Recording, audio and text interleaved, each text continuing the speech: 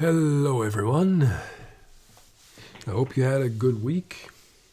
I hope you had some fun. Me personally, I do. I did enjoy myself. I had a few days off. Like I said, my vacation is over since this weekend actually. But I was laying back a little bit, thinking about little microphone here. I'm gonna shove this towards my face. I was thinking about movies and all the things that I kind of enjoy in that regard. I wanted to talk to you today about someone specific and a movie that I really enjoy. I think I briefly mentioned the movie in a different podcast a while ago, maybe a few months ago, and I'll come to that in a second. I just wanted to mention that I had an interesting night yesterday. I had a guest here, an old friend of mine, which I'm kind of affiliated with in more than just one way, if you know what I mean. And we kind of celebrated the fact that my home theater system seems to work just fine, even though it's heavily improvised, of course, with my cheap silver screen, okay, and that ViewSonic projector that I have. We watched movies like the old horror film The Descent from 2008, I believe, where a bunch of girls, or let's say women, explore an unknown cave, and they encounter these human-like creatures which are blind and have apparently a poor sense of smell. And they're just living down there in their own, like wolves, underground. A very interesting, bizarre community of these creatures just, hunting their prey, any kind of prey, humans and animals alike. If you haven't seen this movie, it's really a tremendously well-done film. I can't recall the director, but if you can, the movie title is The Descent. Watch it. It's really brilliant. The first half of the movie is kind of slow, but the second half of the movie is brutal and just merciless. It's really astonishing, especially the DP did a very good job, the director of photography. The lighting, the atmosphere underground in those caves, everything shot beautifully. It's something to look out for. Other movies we try to watch was Hostel Part 1, but we were not really that keen on the movie. I personally don't like Hostel 1, 2, or 3. I think these movies suck in general. They're just not really well done. They are violent, of course, but the whole premise and the storyline is just it's stupid and idiotic. It's badly written and partially badly performed. I don't know why these movies really got so much fame. So we skipped those, and we watched instead The Mist from, that Stephen King movie. I forgot the year when it came out. Well, it could be that I'm mistaken, though. It could be that The Mist was from 2008 and The Descent a little bit sooner even. I'm not quite sure. But that Stephen King movie is also pretty well done, with this religious fanatic woman and all that, and the creatures. Very unsettling ending of a film. I really enjoyed that just the same. Really cool film. And overall, I just had a very relaxing weekend. I didn't do much. I'm not very productive at the moment. I know I should do something. I should work. I'm just tired. I really am. The cold is getting in here, which I start to enjoy a little bit. I was heating up my fireplace, just, drinking a beer or a whiskey or wine while listening to some great music or watching a film. That's really relaxing. For me personally, that's luxury. Yeah. Okay, so much for that. So I should get back to my studies. I know. I'm so lazy. Sue me, I'm lazy. So before I do anything else tonight, if I do anything at all, I am willing or more happy, let's say, to talk about one of my absolute favorite movies. And in general, the genre that this kind of encompasses is George Romero's dead films. Personally, I think that George Romero never, in all these years, sadly, of course, he died a couple of years ago, I had a chance once to meet the guy in a German town, from my perspective, sadly, like pretty far away, but still doable. But I had no time nor the money to attend to a horror film convention where he was the special guest, and I would have loved to buy a VIP ticket or something like that just to spend some private time with the guy and talk to him about his visions and how he got into the movie business or his hobbies, anything like that. Unfortunately, that was a chance I kind of gave away. I really, I envy anyone who actually met the man. I can only assume how it was to work with him or just spending time with him. On these horror film conventions, however, I did meet a couple of actors from George Romero's movies. One was briefly Ken Foree, who played the hero in Dawn of the Dead. In case you don't know who that is, it's the Afro-American guy from the movie. A very fine man, very charming, and I just congratulated him to all the work he did. I had a brief moment to talk to him, but that was it. I was very kind, because why should I be mean to the guy? I mean, he's really cool. So, that was one of those events. I talked a little longer to David Emge, who played the Flyboy, the pilot in Dawn of the Dead. I think that was the most pleasant conversation I've ever had on these conventions. And I haven't seen a lot of these conventions. I haven't attended many. But those I did. I had very positive experiences. I also met Kane Hodder, who played Jason Voorhees in a few of his movies. Kane is awesome. Absolutely awesome. He knows how to entertain people. He loves the whole showmanship of his persona and everything that he stands for, and how he just he's just cool. Everything he does, truly professional guy. I do admire him a lot. But David Emge was really wonderful to talk to. We talked a little bit about George's style of working, but I remember mostly that I talked to him about this conversation was like 20 years ago. So he was. I'm not sure if he's still alive. I haven't checked. I don't know. I hope he does. I hope he is. He's doing well. But he was rather old. I think early 60s when I. Well, dare I say that's old? I'm sorry, but I'm on my way getting there, man. Well, anyway, he told me that he had enough of that acting experience. He made those movies back then. I think he shot a different movie as well, but he's of course mostly known for Dawn of the Dead, which he did tremendously well. And I think I also told him that his acting, the way he executed that death scene where he becomes the zombie and gets shot in the head, is the shit. It's just the shit of all these execution scenes I've ever seen. He played it so good. It's just, that is chef's kiss. And I poured it out to him and said, that's one of the most incredible things I've ever seen in acting, especially about dying. So that was just, at least for me as a fan, as a nerd of that genre, is still a very memorable scene, especially when he walks out of that elevator, when he finally died and then came back to life as an undead, is also just well acted, well played out, really beautifully done. And he was very kind to talk to. He told me that he left the movie business for good because he felt it just wasn't for him. He wanted to do other things instead and be more the family guy. That was actually quite decent.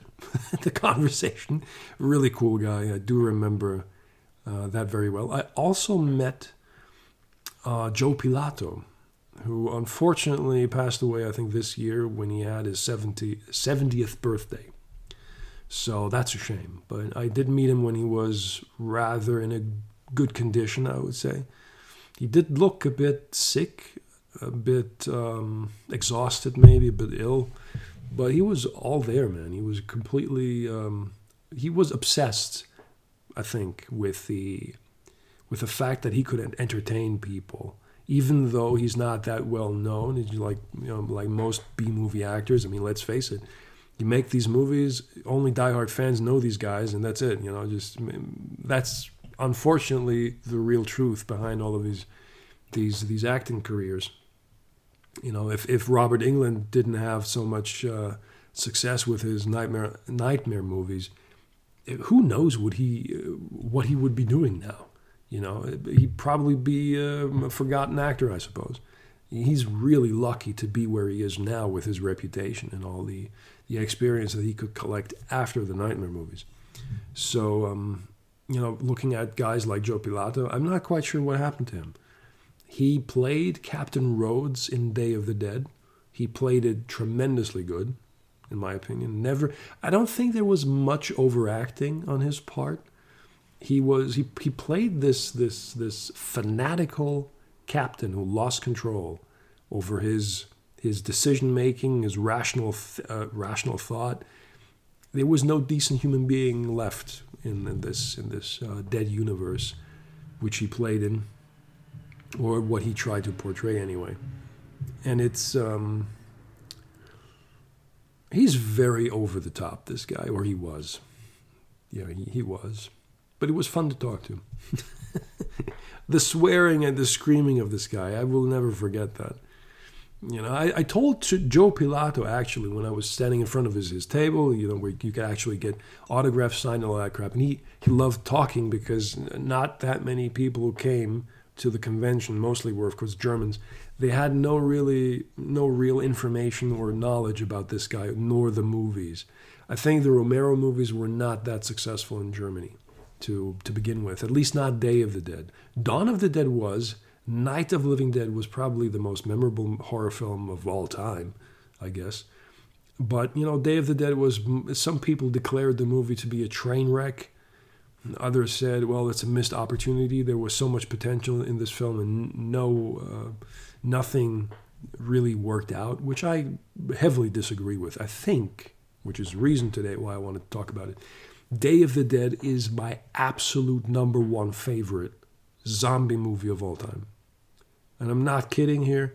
I've seen a lot. I've seen also trash movies, which, you can't get drunk enough to watch this shit. People who think they want to make a homage to George Romero, they get a cheap camera, they get their friends to do the zombie walk, the makeup, and all that crap. And in the end, the movie is just not tolerable. You can't sit through any of these films. They are too bad. Really, really too bad. And I think most people don't even put any effort into making these films because zombie movies seem to be, on first glance anyway, easy and cheap, creatable movies, which is a wrong assessment, really. It's look, George had a tremendous amount of luck as well when he did the first Night of the Living Dead film. I think we all know that there was enough research being done. There were many interviews, and George he went to this project, creating it at the right time, the right place, and he didn't cash in very well on the film, but he did get heavily, he get positive feedback. He got positive reviews. He was cheered for it and celebrated for being this new guy in the horror film business, creating a completely different kind of universe where the evil is not really one person or a specific character. The evil is just everywhere as a phenomenon, which is a brilliant concept. And I think if he would have done the movie 5 years before that or 5 years later, it would have probably bombed, I guess. That moment in time when he made that film was exactly the right moment. But like I said, he didn't cash in very well. I think he got screwed over. The royalties just went to other places. The movie has no copyright to this day. At least I'm pretty sure about this. So The movie, Night of the Living Dead, can be copied and produced and sold by anyone. It has no copyright. You can do whatever you want with the film. I think you can look that up and find the information too. It's like public domain now. It's unbelievable. One of the greatest films ever becomes public domain, and he didn't make a dime later on when that movie was resold, reproduced, got its 30th anniversary editions and Blu-ray and all that crap. I mean, he should have been paid like a king afterwards, and I think he never got anything, which is a shame. I mean, I'm sure he could have done something with it, or maybe finance even new movies with it, or at least, for the sake of the argument, provide more for his family, which I think he did anyway. But still, I mean, he deserved the cash, for fuck's sake. It's his film, so give him a break, okay? And Dawn of the Dead was a massive success. It was worldwide considered to be an incredible, violent, brutal phenomenon because no one has ever seen something like this before. The interesting thing was that the violence in this movie became almost normal, like it was supposed to numb you down from the shock effect. Other movies were always trying to get you on the edge of your seat, like The Burning or vampire movies and stuff like that, even, Nightmare and Friday the 13th movies, Halloween. But Dawn of the Dead never did something like that. I think all Dead movies never build this kind of suspense. They build a different form of suspense. When you're looking at, let's say, Jason Voorhees, okay? And he hunts down some victim, and you know it's going to happen. You wait for that scene, and that's when you got your goregasm, if you know what I'm talking about. That's the height of that movie in that moment when somebody finally dies. And you cheer for Jason, obviously. So, that's one way to put it, or one way to do it. But in the zombie movies, especially George's movies, that was never the case. There was no suspense in this regard, that you knew that death was coming. Death was everywhere. It was like the air that you breathe. It was just there. And you had to deal with this phenomenon, trying to figure out what to do next, how to survive, where to go, what to do from here, what can I do to kill them. And even the philosophy behind it. Why do they come back? Why can't they really just die? What's the force behind them, making them want to walk again or even tear a piece of flesh out of you? These questions were thankfully never answered, because if someone did, I think it would have taken the magic away of these mythical movies. And from there, I mean, everything else is history. I think personally, still, Day of the Dead is by far the best zombie movie ever, because, first of all, to bring you, I think, the most details and everything that makes more sense about the film, in a nutshell, is, first of all, it's based on George's own material and his universe. What he did was expanding on those rules, how the dead, how they can live or exist anyway and function, then taking that apart in a scientific approach, which is by far brilliant, really. And I wish they could have done a bit more with it, but that's a different story. Anyway, I think in a horror film, especially where the world is ending and everything just falls apart, the scientific investigation, people who are screaming for an explanation, crying out for more research, they have to be put in place in there somewhere in this universe. Otherwise, the story would be nonsense. Because not everyone goes berserk and try to kill everyone else just to stay alive. Some people are trying to figure out a solution for this shit. So in the end, in comparison to Night, where this phenomenon first started, then Dawn of the Dead, where we could actually witness the continuation of that problem, what people do during the crisis when the world is falling apart and society fails to acknowledge the severe magnitude of the danger, which is a very realistic approach to what life could be like if the dead really would, come back to life. And Day of the Dead is Day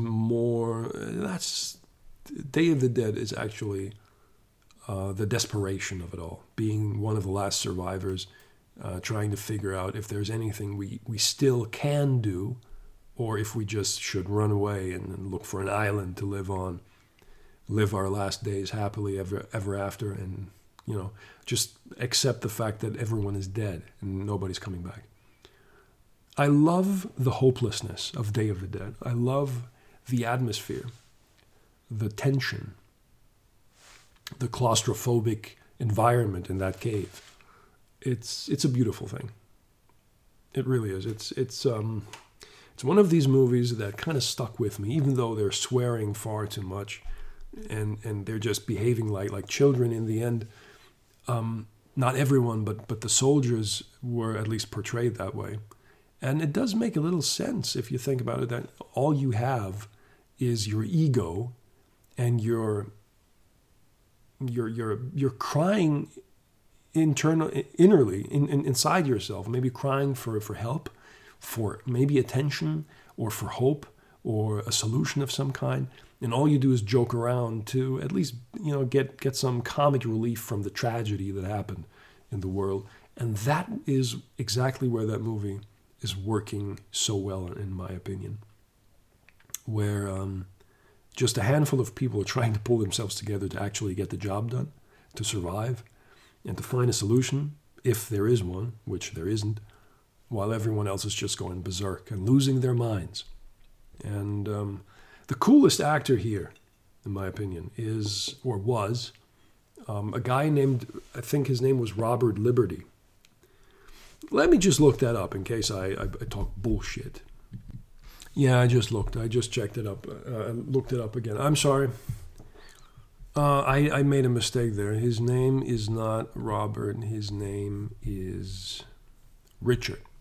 Richard Liberty. He played Dr. Logan, the scientist who took the zombies apart and tried to domesticate them, which is a funny approach, but it's pretty logical, because there is no way out, right? There's not enough ammunition in the world to kill everything. And even if you had a handful of mercenaries and you just send them out there trying to wipe the earth clean, that's impossible.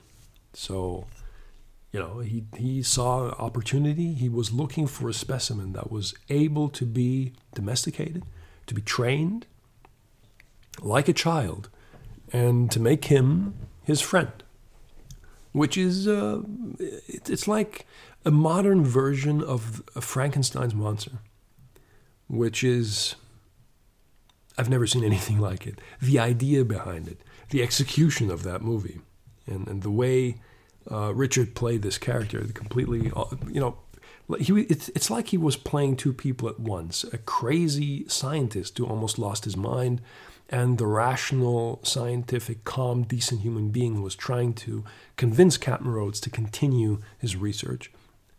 And he wanted, to gather more evidence that, his zombies, the undead, could actually be domesticated. That's the only chance for survival, which he is right. I'm having a beer here, in case you're wondering what it is that I'm drinking here. Right now, it's about, it's 9 p.m. in Germany right now. There's no time for coffee. It's too late for that. I have to drink a beer or something like that just to, put my legs up and call it a day, even though nothing happened. Well, something else that is really outstandingly well done in this movie is actually the way the cast was assembled. I had some interesting thoughts on these people, especially the female lead character, Laurie Cardile, who played Sarah, is a tremendous casting choice in my opinion. She plays her role just beautifully, especially all the emotional parts, the cool parts where she tries to be, stronger than everyone else, even though it's a very thin ground that she's walking on, thin ice, with all these with these goons losing their minds around her. The interesting part in these movies about George Romero is they never go too far sexually, which is beautiful, because I sometimes hate it, I have to tell you. It's just, I don't mind seeing nudity in horror films sometimes, but in this universe it makes no sense. It doesn't, although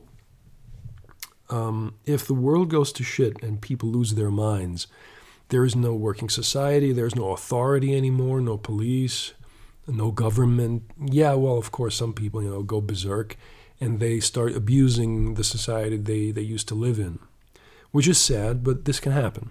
I think it's, unfortunately, a very animalistic approach to problems that you finally, as a man, let's say, mostly men do this, women not so much, if they have the opportunity to be like animals and relieve their urges through, let's say, plunder and rape, and all, let's say just rape, then this would definitely happen in larger numbers when the world goes to shit. When any kind of apocalypse really takes place, you can count on some of these individuals just being plain assholes, being just animals and not caring about a fucking thing anymore. This shit happened during wartime. It happened during national emergencies, natural disasters, this kind of stuff. Okay, we saw this kind of behavior taking place in Hurricane Katrina back in the day when New Orleans was pretty much underwater. It took 24 hours, as far as I can remember, for some people to lose their minds and start plundering, destroying, raping, stealing, all that. It's insane. It's really insane. It's sad to see stuff like that, but it's. I do understand why people keep a gun under their pillows. It's sometimes for the best. So when I compare these situations, these very crass and dramatic situations, to George Romero's movies, this topic never comes up. Even if it's just hinted on, like in Day of the Dead, when Captain Rhodes addresses Sarah in a very inappropriate manner when it comes to sex. And that's the only scene in the film that is really, that is just briefly touching that subject, but they never do anything with it. They don't show anything, which is, I think on George Romero's behalf, it's a good thing that he never went that far with this kind of stuff, because other movies have done that. All the insults, the sexualizing, over-sexualizing certain victims in these movies, or let's say in horror films in general, or any thriller that you can think of or remember. And George was never too keen on this kind of stuff. He was more focused on the story about the people, and not so much about this kind of gruesomeness. I mean, tearing people up and pulling their limbs off and their guts out and all that kind of stuff. Okay, that's fine, because everyone is dead. This has to happen, right? But the sexual stuff, let's take that into the dark rooms. Keep it silent. We don't talk about it. That, I think, is a very interesting aspect, and I do think that George was absolutely right in treating his movies and his stories exactly in that manner. Now, like I said, Laurie Cardile was tremendous in her role. Someone else I found really lovable and extremely charming was Terry Alexander, who played John. Not so much the leading character like in Dawn of the Dead, because of this theme that there must be or might be an Afro-American actor and character in the stories, like in Night of the Living Dead, Dawn. Land of the Dead was a bit different in that regard. And Day of the Dead, Terry played a character who was more of a completely calm and common sense type of guy. He was more of the heart of the team and trying to pull everyone together on a good way, to not over-dramatize everything and just keep your head down, play it cool, you know. Don't do anything stupid or this captain is going to have you in chains or executed. Always loved his presence, always loved the way he talked in this, I think, Jamaican accent. Beautifully done. Always had a blast when he was on. Joe Pilato, of course, as Rhodes. Unforgettable performance. I remember when he got torn apart, that scene was excruciating for him because on that day they used pig entrails, pig guts, and then other organs with lots of blood or fake blood. I'm not quite sure what that was, but I do know for a fact that the guts were real and they were stored in a fridge or an ice box or something like that. And someone from the staff forgot to turn it on. And it got just, you know, all the meat, all the guts, everything from these pigs was stuck in that box and was rotting away for 2 weeks straight without cooling. So you can imagine how they stank, right? So they had to shoot, and when they discovered, oh shit, we can't use this stuff, it's just rotting away, the smell is unbearable, we can't do anything. They had no time to get new organs. They had no time at all. I think money wouldn't be so much of an issue, but since, you know, time is short in making B movies anyway, George, I think, insisted upon trying to shoot this anyway because, you know, what else are you going to do? So I think everyone from the staff and the actors there, everyone got, even the cameramen, they had something in their nose, something they stuffed up there to seal, to protect them from that horrifying smell. And the only one who couldn't wear stuff like that, any kind of protection, except a mask, which didn't help at all, but at least a mask while preparing for that scene and being in makeup, you know, with the fake body parts and all that, was Joe Pilato. And because I met him at these conventions, I asked him if this was really true or if it's just a rumor. And he said, dude, you wouldn't believe how that shit smelled. It was terrible. And he described it to me in all sorts of ways. And I could feel his pain, you know. It was just really nasty shit. And I think he was about to puke there after the shot was in. And it's really remarkable that he could actually pull himself together to make that. But because he was lying on the floor with his fake body, his body was in the ground, or at least, you know, fake stage in the ground. The rest of his body, his torso, was like fake prosthetics. And the zombies, so to speak, they should, you know, just pull his legs and tear his body in half, you know, and revealing rib cage, the lungs, the guts, and everything. And it looks beautiful in that scene. I know it sounds weird when I say that, but it is really beautifully done. From a point of view of practical effects, this movie is gigantic in quality. It's really amazing, and no one else but the great Tom Savini did all the special effects. And I think this is one of the best things he has ever created with his team. It's really remarkable.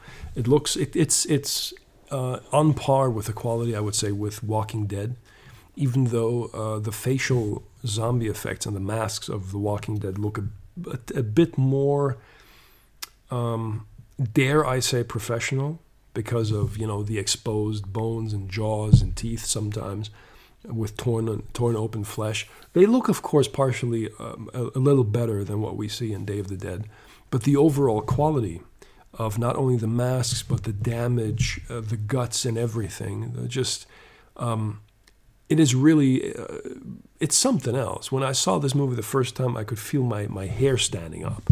That's how good the effects are. So if you can, watch this movie. You might not like the storyline as much as I do, but, well, you can't make everyone happy, I suppose.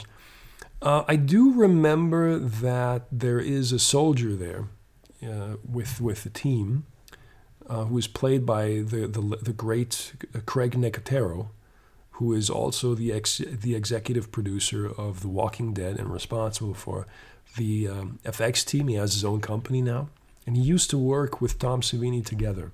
And he plays a small part in Day of the Dead, which is kind of cute because you barely recognize the guy, with his beard and long hair today. But there is a resemblance with his picture there. So you can look him up. You can keep an eye open for his stuff. And I think he dies somewhere in that film, like pretty much almost everyone else does. But everyone playing some kind of zombie in this movie, all these different characters. There's so many different designs here of zombies in a. I think one is in a clown's costume. One was, I think, wearing a veil of some sort, and like coming from a wedding, and different shirts and different types of people at different phases of their lives when they died. So not just pouring out zombies there with a bunch of dirty clothes, which make them look all the same, something that I sometimes hate in The Walking Dead. But I think they have different reasons for doing that, especially with all that the time the time jumps that you experience after over 10 years of Walking Dead. I mean, it's obvious that these zombies don't walk around with nice and shiny clothes anymore. When the rest of them is rotting away very slowly, decaying, I think all that pus, all those substances being soaked up by their clothing doesn't really help that much more. So that might be a different point of view, I guess, or a different consequential development in storytelling and timeline. But here, since they have dirty clothes, of course, but they're very stained with blood marks and all that, and torn apart, maybe fabrics being torn. It looks a bit more genuine, I think, a bit more realistic in Day of the Dead. Well, like I said, the special effects are really extraordinarily well done with puppeteering, partially, with a great effect in the beginning of the film. I remember the opening when you see Dr. Tongue, the infamous Dr. Tongue, who is no one else but a puppet based on Tom Savini himself. You see him in the opening shot when, during daytime, the sun is shining and you see his face from that zombie slightly in the shadows, at least from that perspective towards the sun. After a while, you can see that his face is torn apart, the jaw is missing, the tongue is hanging down its throat, and blood is dripping and all that kind of stuff, which is kind of interesting that these zombies bleed that much, right? Where does the blood come from? But that shot was brilliant because it looks like he was trying to be suicidal. Maybe he shot himself or he got shot in the face, at least, story-wise anyway. But I remember reading in one of Tom Savini's books that he made a very primitive form of his own face, his own torso, or at least upper torso, the head, the neck, the shoulders. And I think he took a real shotgun blast to the puppet to destroy the lower part of the face, to make it look more real. Then he added more detail to that with the tongue and all that kind of stuff. So that's just showing you the amount of detail and the passion this guy has to make this kind of stuff look real and make it come to life. So if you watch this movie, look very closely at the first shot. It's not really a human being, it's a puppet really, but it's beautifully done. Dr. Tongue is just legendary. What else is there to say about the movie? Something very important that people kind of forget. Back in the day, the movie was criticized for being underwhelming in storytelling because a lot of people couldn't really understand why there would be a more intelligent zombie that can be domesticated and starts almost behaving like a human being. A lot of people didn't know what the point was of that. if that is not enough, people went like batshit crazy when Land of the Dead came out. They couldn't accept that some zombies, like, Big Daddy here, forgot the name of the actor, I'm sorry. I have to look that up. But it's not important right now. It's just the fact that there was a more serious development in zombie intelligence, if that's what you want to call it. So when you think about it, that the phenomenon has been taking place in the entire world for so long, some zombies continue to exist. Or let's say, to make it sound more correct, the majority of those zombies still exist. They walk around, they kill whatever is left anyway, and if they have nothing else to do, what do? So they stand around in corners and just walk through woods or gardens, or they sit down. They become tired and sleepy somehow, and they become less active and effective, while others observe their world and see it in completely different eyes than when they were alive. And so is, for example, this Big Daddy character, which is more or less a direct enhancement and further progression of what Bob the zombie was supposed to be in Day of the Dead. It's a natural progress. So there's a natural development in this fake world, if you want to call it that. Just assuming that this would be real, what would zombies do, right? Will they should be, at least from my understanding, the way George was trying to put his thoughts into these figures and stories.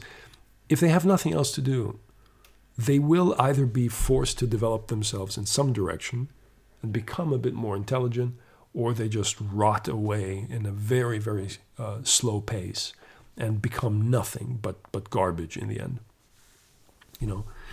So we haven't seen anything like that in Dawn of the Dead. Dawn was pretty clear that they were just capable of performing poor skills of a tool set, like beating and bashing something. If they were holding on to an object like a bar, maybe a hammer or a piece of wood or something like that.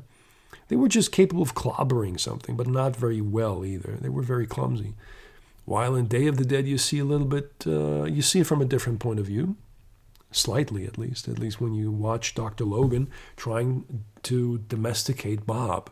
And Bob is the only zombie that is capable of actually listening and understanding some of the tasks and the stuff that he gets presented with.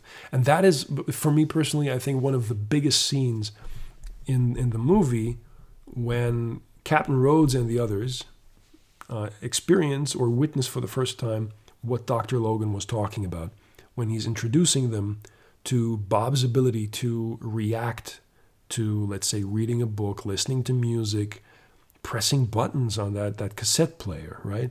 Or like loading a gun, an unloaded gun though, but still loading it and saluting back and stuff like that. And the idea that if someone would really die and then come back to life as a brainless creature, how high is the chance that you can remember portions of your past life? How much of your brain is damaged and how much of the information can still be accessed? That's an interesting thought. And I think for a storyteller who is trying to be more realistic with this kind of stuff, George did, I think, the best that he could with the information he had of his own universe, creating these rules and thinking outside the box of what makes a zombie interesting, what makes this phenomenon interesting. Not just pouring it out there like, you have 5 individuals, all of them are fucking stupid, and one dies after the other, and that's the entire film. That's a waste of opportunity, and that is one of the reasons why most zombie movies fail, because they have nothing to deliver. They have no performance value. They have no good stories. They have bad special effects. Some have really good special effects, but the story is still crap. Or they try too hard to be something that they're not. For example, the movie The Dead. I have this movie somewhere, I think. if I haven't sold it. I watched it once. It takes place somewhere in Africa. And the entire theme of that film is trying to be dead serious, and it doesn't work. It's a nice attempt at a zombie movie to refreshen the material, I guess. But it doesn't work. It doesn't seem like it. It doesn't feel like it. I don't like the film. I really don't. I do like other zombie movies. It's not like they're all trash. But, you know, I have to be a little careful and realistic here because, first of all, George invented this. Like overnight. It became a huge success, a huge phenomenon. And Mr. Romero is the only person who was long enough alive to witness the birth of this universe, of this genre, witness how his genre got rebooted, homaged, copied, further developed, put into trash, made video games of it, made TV series based on his material like Walking Dead. He could witness how this universe became so big, and he's the creator of it. No one else. That is great. That's really cool. And he never deserved the credit that he was... I think that the credit that he should have gotten. The recognition, for example. And I think he was loved by fans a lot. Also by the movie business for being this innovative filmmaker. But I think... I'm not sure, but I think it's just an assumption on my part. I don't think that George was too happy with the entire development. I think he would have gotten a bit happier in life if he had a bit more respect from all sides, not just the fans. I mean, the fans respected him enough. I think that's okay. But the movie business is a tough business. And I think he should have gotten a bit more respect, a bit more... more chances, more support, more fundings of all kind, just to keep this man busy, to keep creating stuff. And it's a sad thing that he never really got that kind of fame that he deserved. He was in parts infamous for being the zombie father and the god of that universe, and unfortunately nothing else. But he's a good filmmaker, you know. He was a good filmmaker. He did great movies. One of those films that I thought were pretty well done was The Bruiser or Monkey Shines. I think that was also his movie, right? With that, I'm not sure if I'm correct with the title, but it was about this monkey being hyper intelligent and being like a helping hand for a neck down disabled person. Tremendously good film. There are many interviews how this movie came to be with George. If you're interested, look it up. It's quite funny, actually. Well, anyway, something else that was pretty well done is the first Creepshow film with Stephen King. That was also shot by George. A fantastic little fantasy movie, a horror fantasy movie, if you will, with a few short stories. That's something to look out for. I think that is a very memorable film, which shows his talent in storytelling, in creating funny universes that you can't really forget. There are quite a few more of these. I think Martin was also a pretty cool film back in the day when he tried to present a different approach to the vampire theme. Martin was a great filmatic experiment, to put it at least in some shape or form. It wasn't that successful in the movie, but it was very well done.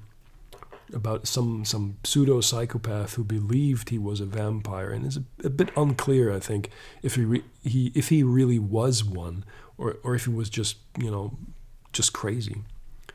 Oh yeah, right, The Crazies. a film that got rebooted a couple of years ago, maybe a decade ago. That's also a movie that is, unfortunately, the reboot was much more successful, while the original, which is a great movie, also with the great Richard Liberty in that movie. I've seen it only once, I think, but I have it on DVD somewhere. I think that also when these movies, especially the remake of Dawn of the Dead, for example, was tremendously successful, right? We can all remember how that movie played out with the running zombies and that kind of stuff. I personally hate running zombies. It makes no sense. But I think George made it very clear when he said, look, they're dead. They don't know what they're doing. They barely remember anything at all. They don't know how to move. They have to relearn everything. They can't just fucking run without feeling any pain. Like running a marathon. You know, that's bullshit.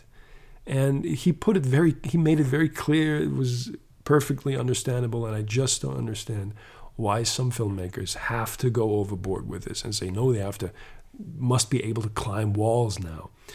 Or, get stuck on the ceiling somehow, jump 2 or 3 meters into the air. They're dead, man. Just let them be dead and try to build something creative out of that. And not go like, Michael Jackson moonwalk on these guys. I mean, come on. What's the point? And I think it kind of struck... it rubbed Romero the wrong way that the reboots got more fame and more success through mainstream presentation and production instead of what he tried to do with his movies. And I also think, when I remember correctly from one of the interviews, I think he got asked and invited to direct an episode as a guest director for The Walking Dead, because Robert Kirkman was a huge is a George Romero fan. He loved the original movies, and he built this comic book universe based on that stuff. So in case anyone thinks it's Robert Kirkman's own idea, no one has their own idea. Everyone borrowed from George Romero. It's a fact. So I think, as far as I remember, I think even George answered that question once in an interview. He felt like it was too much of everything in the zombie world, too much at once. And Walking Dead, even though it was good, he said it's not his thing. It's not his baby. He has no relationship with anyone from the movie, and it didn't feel like being the right thing to do to direct one of the episodes. I think probably, to say this gently, I think his ego was probably standing in the way. I personally believe he should have done that episode. Why not? I mean, of course, his pride was hurt. I mean, he's not only the inventor for all of this stuff, but it's like everyone else made a ton of money with ideas like this, with, for example, The Walking Dead and the reboots, other zombie movies, like pseudo-zombie movies, like this 28 Days Later or 28 Weeks Later, some kind of bullshit like that, with that virus being, contracted over the eyes or something, and I hated that movie. I really did. It has nothing to do with zombies, and I think they were even clear about that it wasn't supposed to be declared a zombie film. It was supposed to be something else, but there were similarities to their behavior. So, stuff like that. Then you had, of course, the infamous, or too famous for their own good, Resident Evil franchise, which is also something I fucking hate. The first movie was okay. It was an action film. It was not a horror film. But all the other parts afterwards, oh, Jesus Christ. The sequels were just as bad as some of these games. I mean, the original games were fantastic. But, I mean, why would you even make all these films? Because some douchebag pays money to watch this shit, right? I mean, they're fun movies, right? They're popcorn movies. Nothing to be taken serious. They're just a time waster for like 90 minutes, and you had your fun with a little bit of crazy zombie CGI and other mutants and stuff like that. But yeah, they were successful. They made a ton of money for pretty much anybody involved. And I can understand that Romero's sitting there in the corner and thinking to himself, what the fuck do these people actually want? You know, I'm doing art and these guys are watching this trash.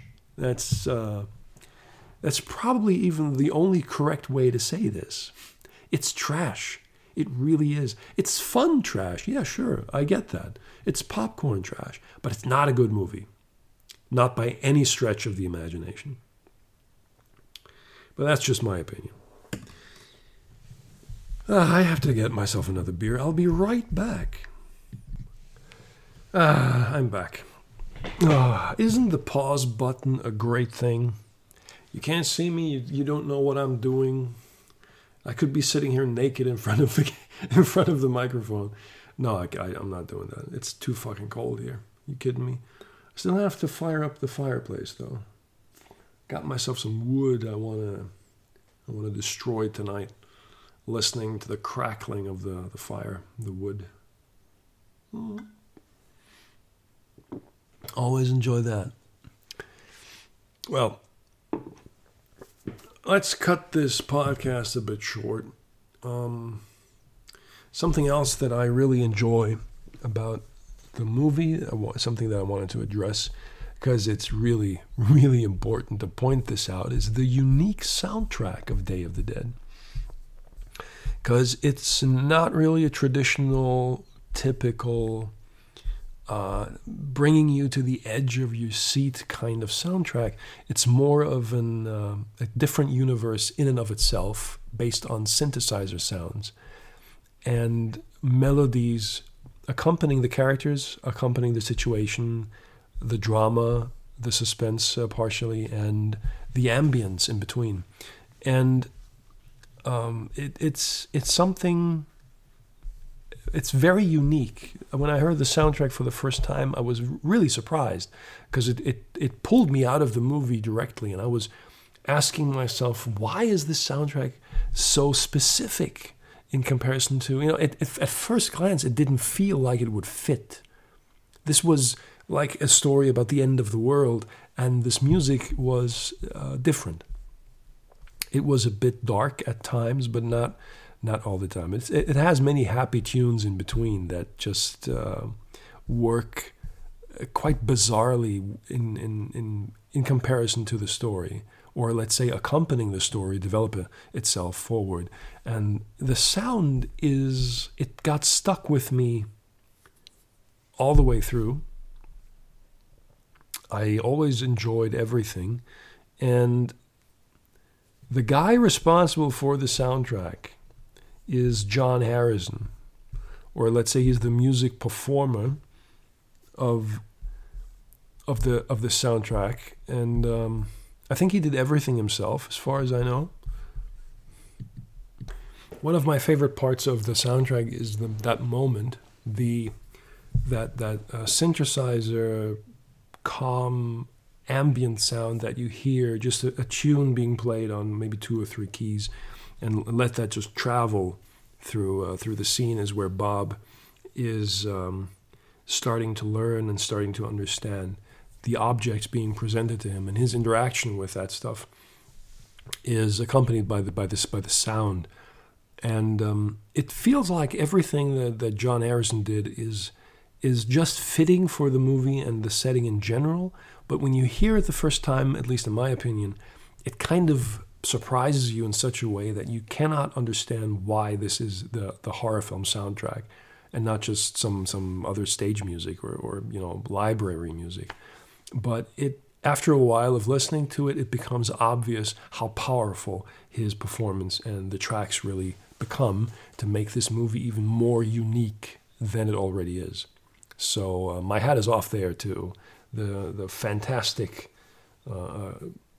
the fantastic production of this soundtrack. I'm sorry, I'm getting a little tired now.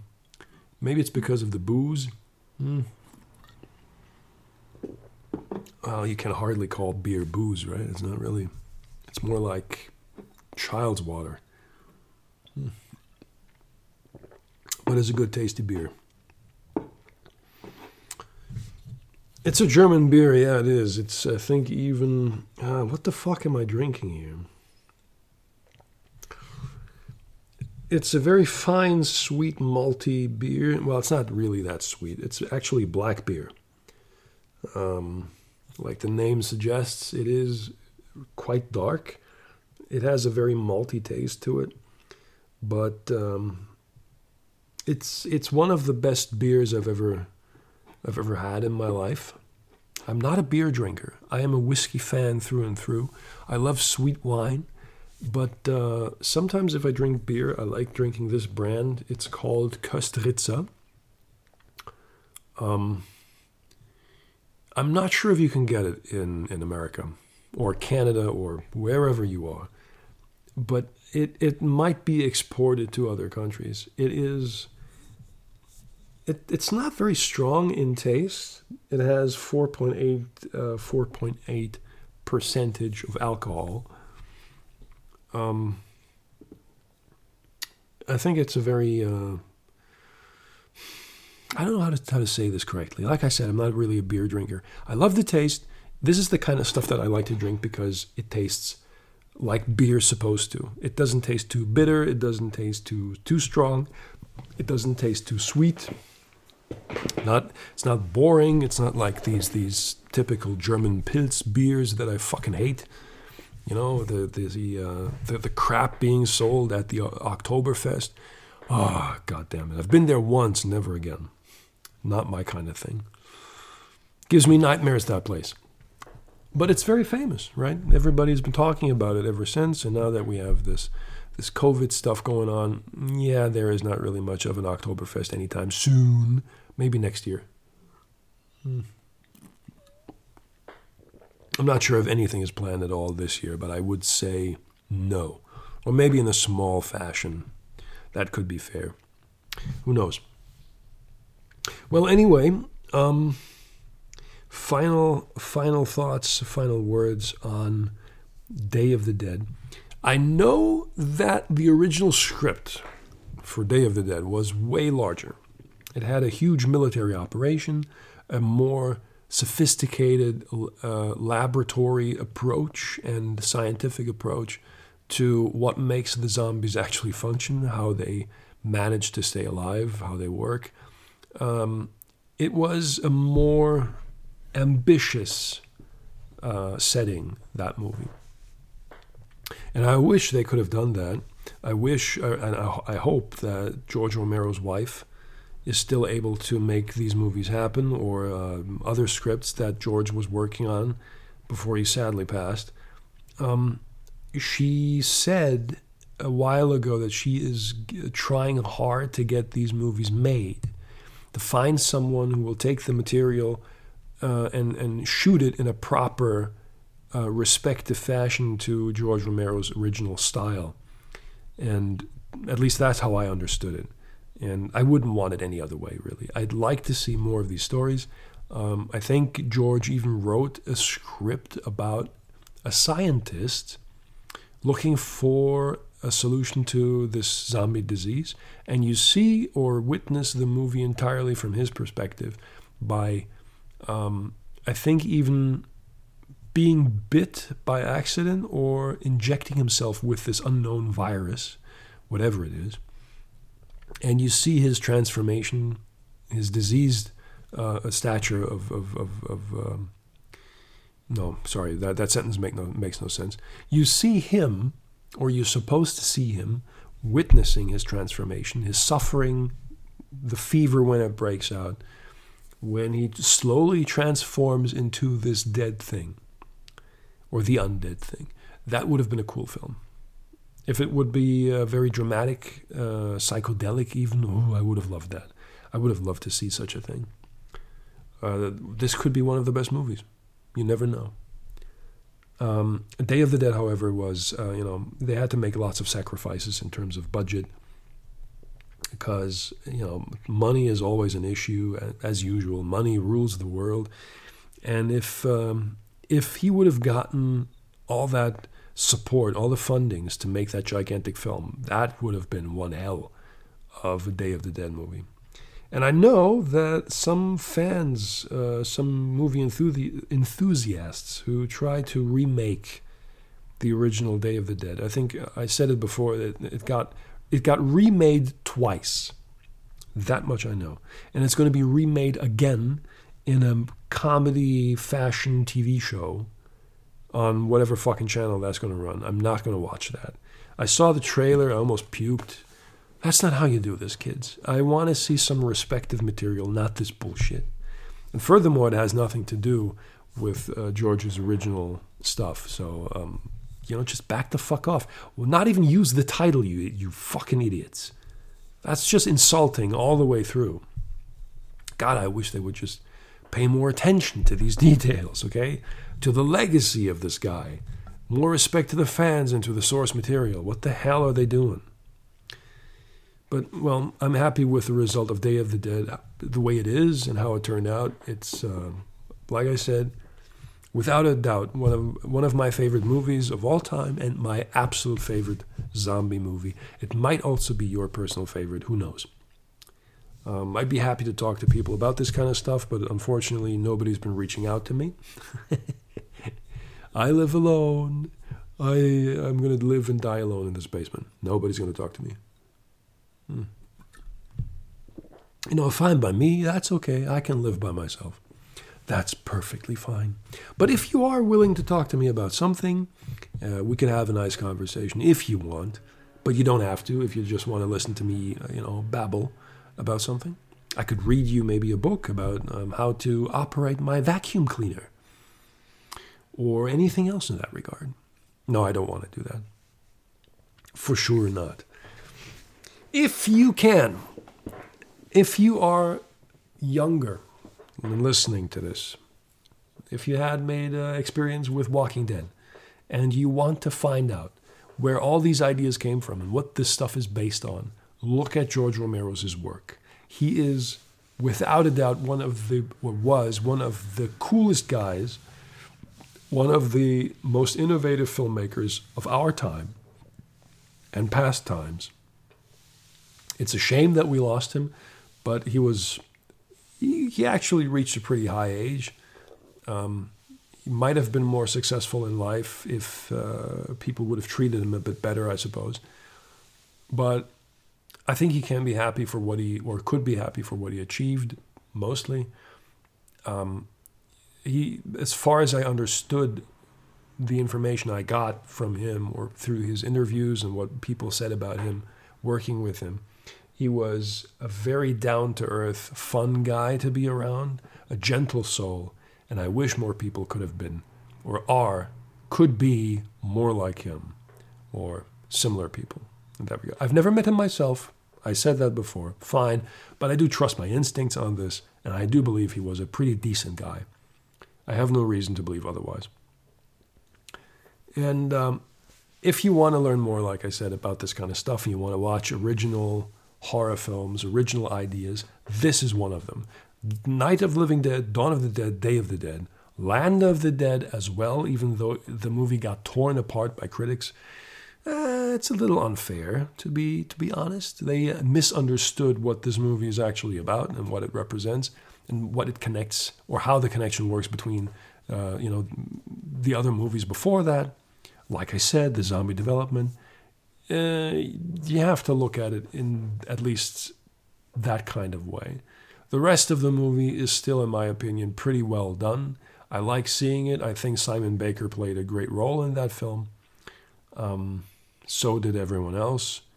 Dennis Hopper, made references to George W. Bush in these films because of his state of power, being some kind of gigantic rich jerk in Fiddler's Green. The movie is, I think it's a solid film. I'm not quite sure why they tore it apart that much. Mostly, the movie got criticized for being, in parts, even too violent, which makes no sense, really. It's a zombie film. What do you expect? It got criticized for this dubious zombie development of making Big Daddy the smart zombie. And, it just, it wanted you to feel sympathy for these creatures, which personally already happened in Day of the Dead. And because that movie was underwhelming at the box office and not many people have seen it, even today, that's the reason why a lot of people didn't understand why George did what he did in Land and misunderstood the whole thing and then criticized the movie for wrong reasons. Everything else is just fine with this film. We can argue that Diary of the Dead is also one of the better George Romero movies with a found footage camera perspective. I do like the film. I think it's pretty well done. But, yeah, there is something missing, of course, right? I think maybe George was probably trying too hard to reinvent himself again in the same genre that he created. Maybe he just wanted to put his finger out there and showing that he was still the boss in the zombie universe. I don't know really why he did what he did in that film, but it's not a bad movie by any means. Diary of the Dead is better than Survival of the Dead. Survival of the Dead, man, that's a movie where you gotta... It's not a bad film. The acting is not bad in this movie, but... I think he could have done something way better with the chances he had, with the money he had and all that, because a lot of people were anxious to see what happened with that production back then when it was announced that he was creating once again a zombie film. A lot of people had high expectations for that film, and it turned out to be some kind of tongue-in-cheek zombie movie that ties in briefly with Diary of the Dead. In continuation at least, which the other movies did not. Every movie was its own story, its own universe, and its own time and place in that universe. So a lot of people were disappointed with that film. And I think Survival of the Dead was that movie that almost broke Romero's neck in the movie business, because afterwards he wasn't really being taken seriously enough to continue making any kind of zombie approach, or any horror film for that matter. So that's unfortunate, really. Like I said, Survival of the Dead is not really a bad film per se. It's very entertaining, but, we all expected, I think, a bit more. I do like to see it once in a while. I think I have it on Blu-ray somewhere. I had to buy it, I'm sorry.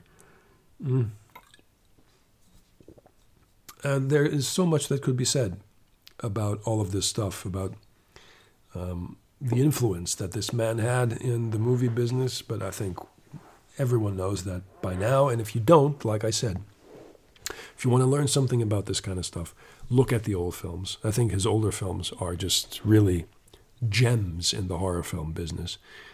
Night of the Living Dead, by far one of the most influential films of all time. Dawn of the Dead, very cool in execution, well done film. You have to, unfortunately, the bad part about Dawn of the Dead are the special effects in terms of makeup effects for the faces of the zombies and the skin color. That has been heavily criticized many times, but there's a reason why. Because lack of time, lack of money. They looked more grayish in real life, according to Tom Savini, if I remember correctly. And then because of the on celluloid, when it got captured on film, with the lighting and all that, the zombies didn't look gray anymore. They looked bluish, and that's what ruined for many people the experience of watching this movie today. Because everyone expecting zombies, they expect them to look differently, of course, with, torn faces and really horrific accidents and all that kind of stuff, which is correct. I mean, I think anybody would assume that. But back in the day, not enough time. They just could shoot in that shopping mall under specific circumstances during, for example, nighttime and all that kind of stuff, or very early in the morning before they opened up. So they had a very tight schedule. Everything had to be cleaned before customers came in. Fake blood had to be removed. The set had to be removed. It's. I think the way they shot this film, it's actually a miracle that it got made, that they actually went through with it.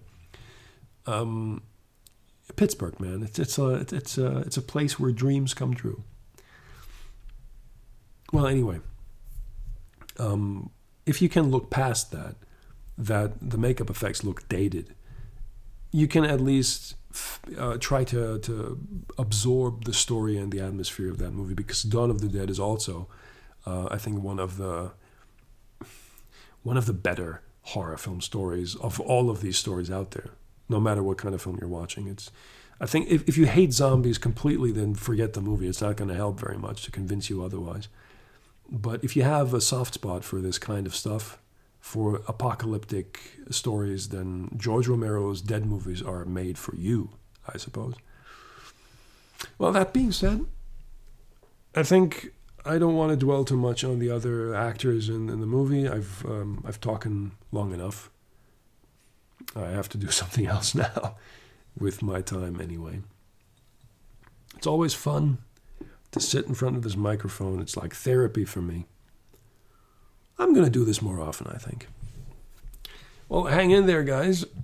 I think we're very close that we can actually beat this corona nonsense and get back to normal at some point in life anyway. Keep watching good films. Enjoy horror movies if you can. Stay safe. Be kind to each other as always. And enjoy a good beer every now and then. Take care of yourselves and bye-bye.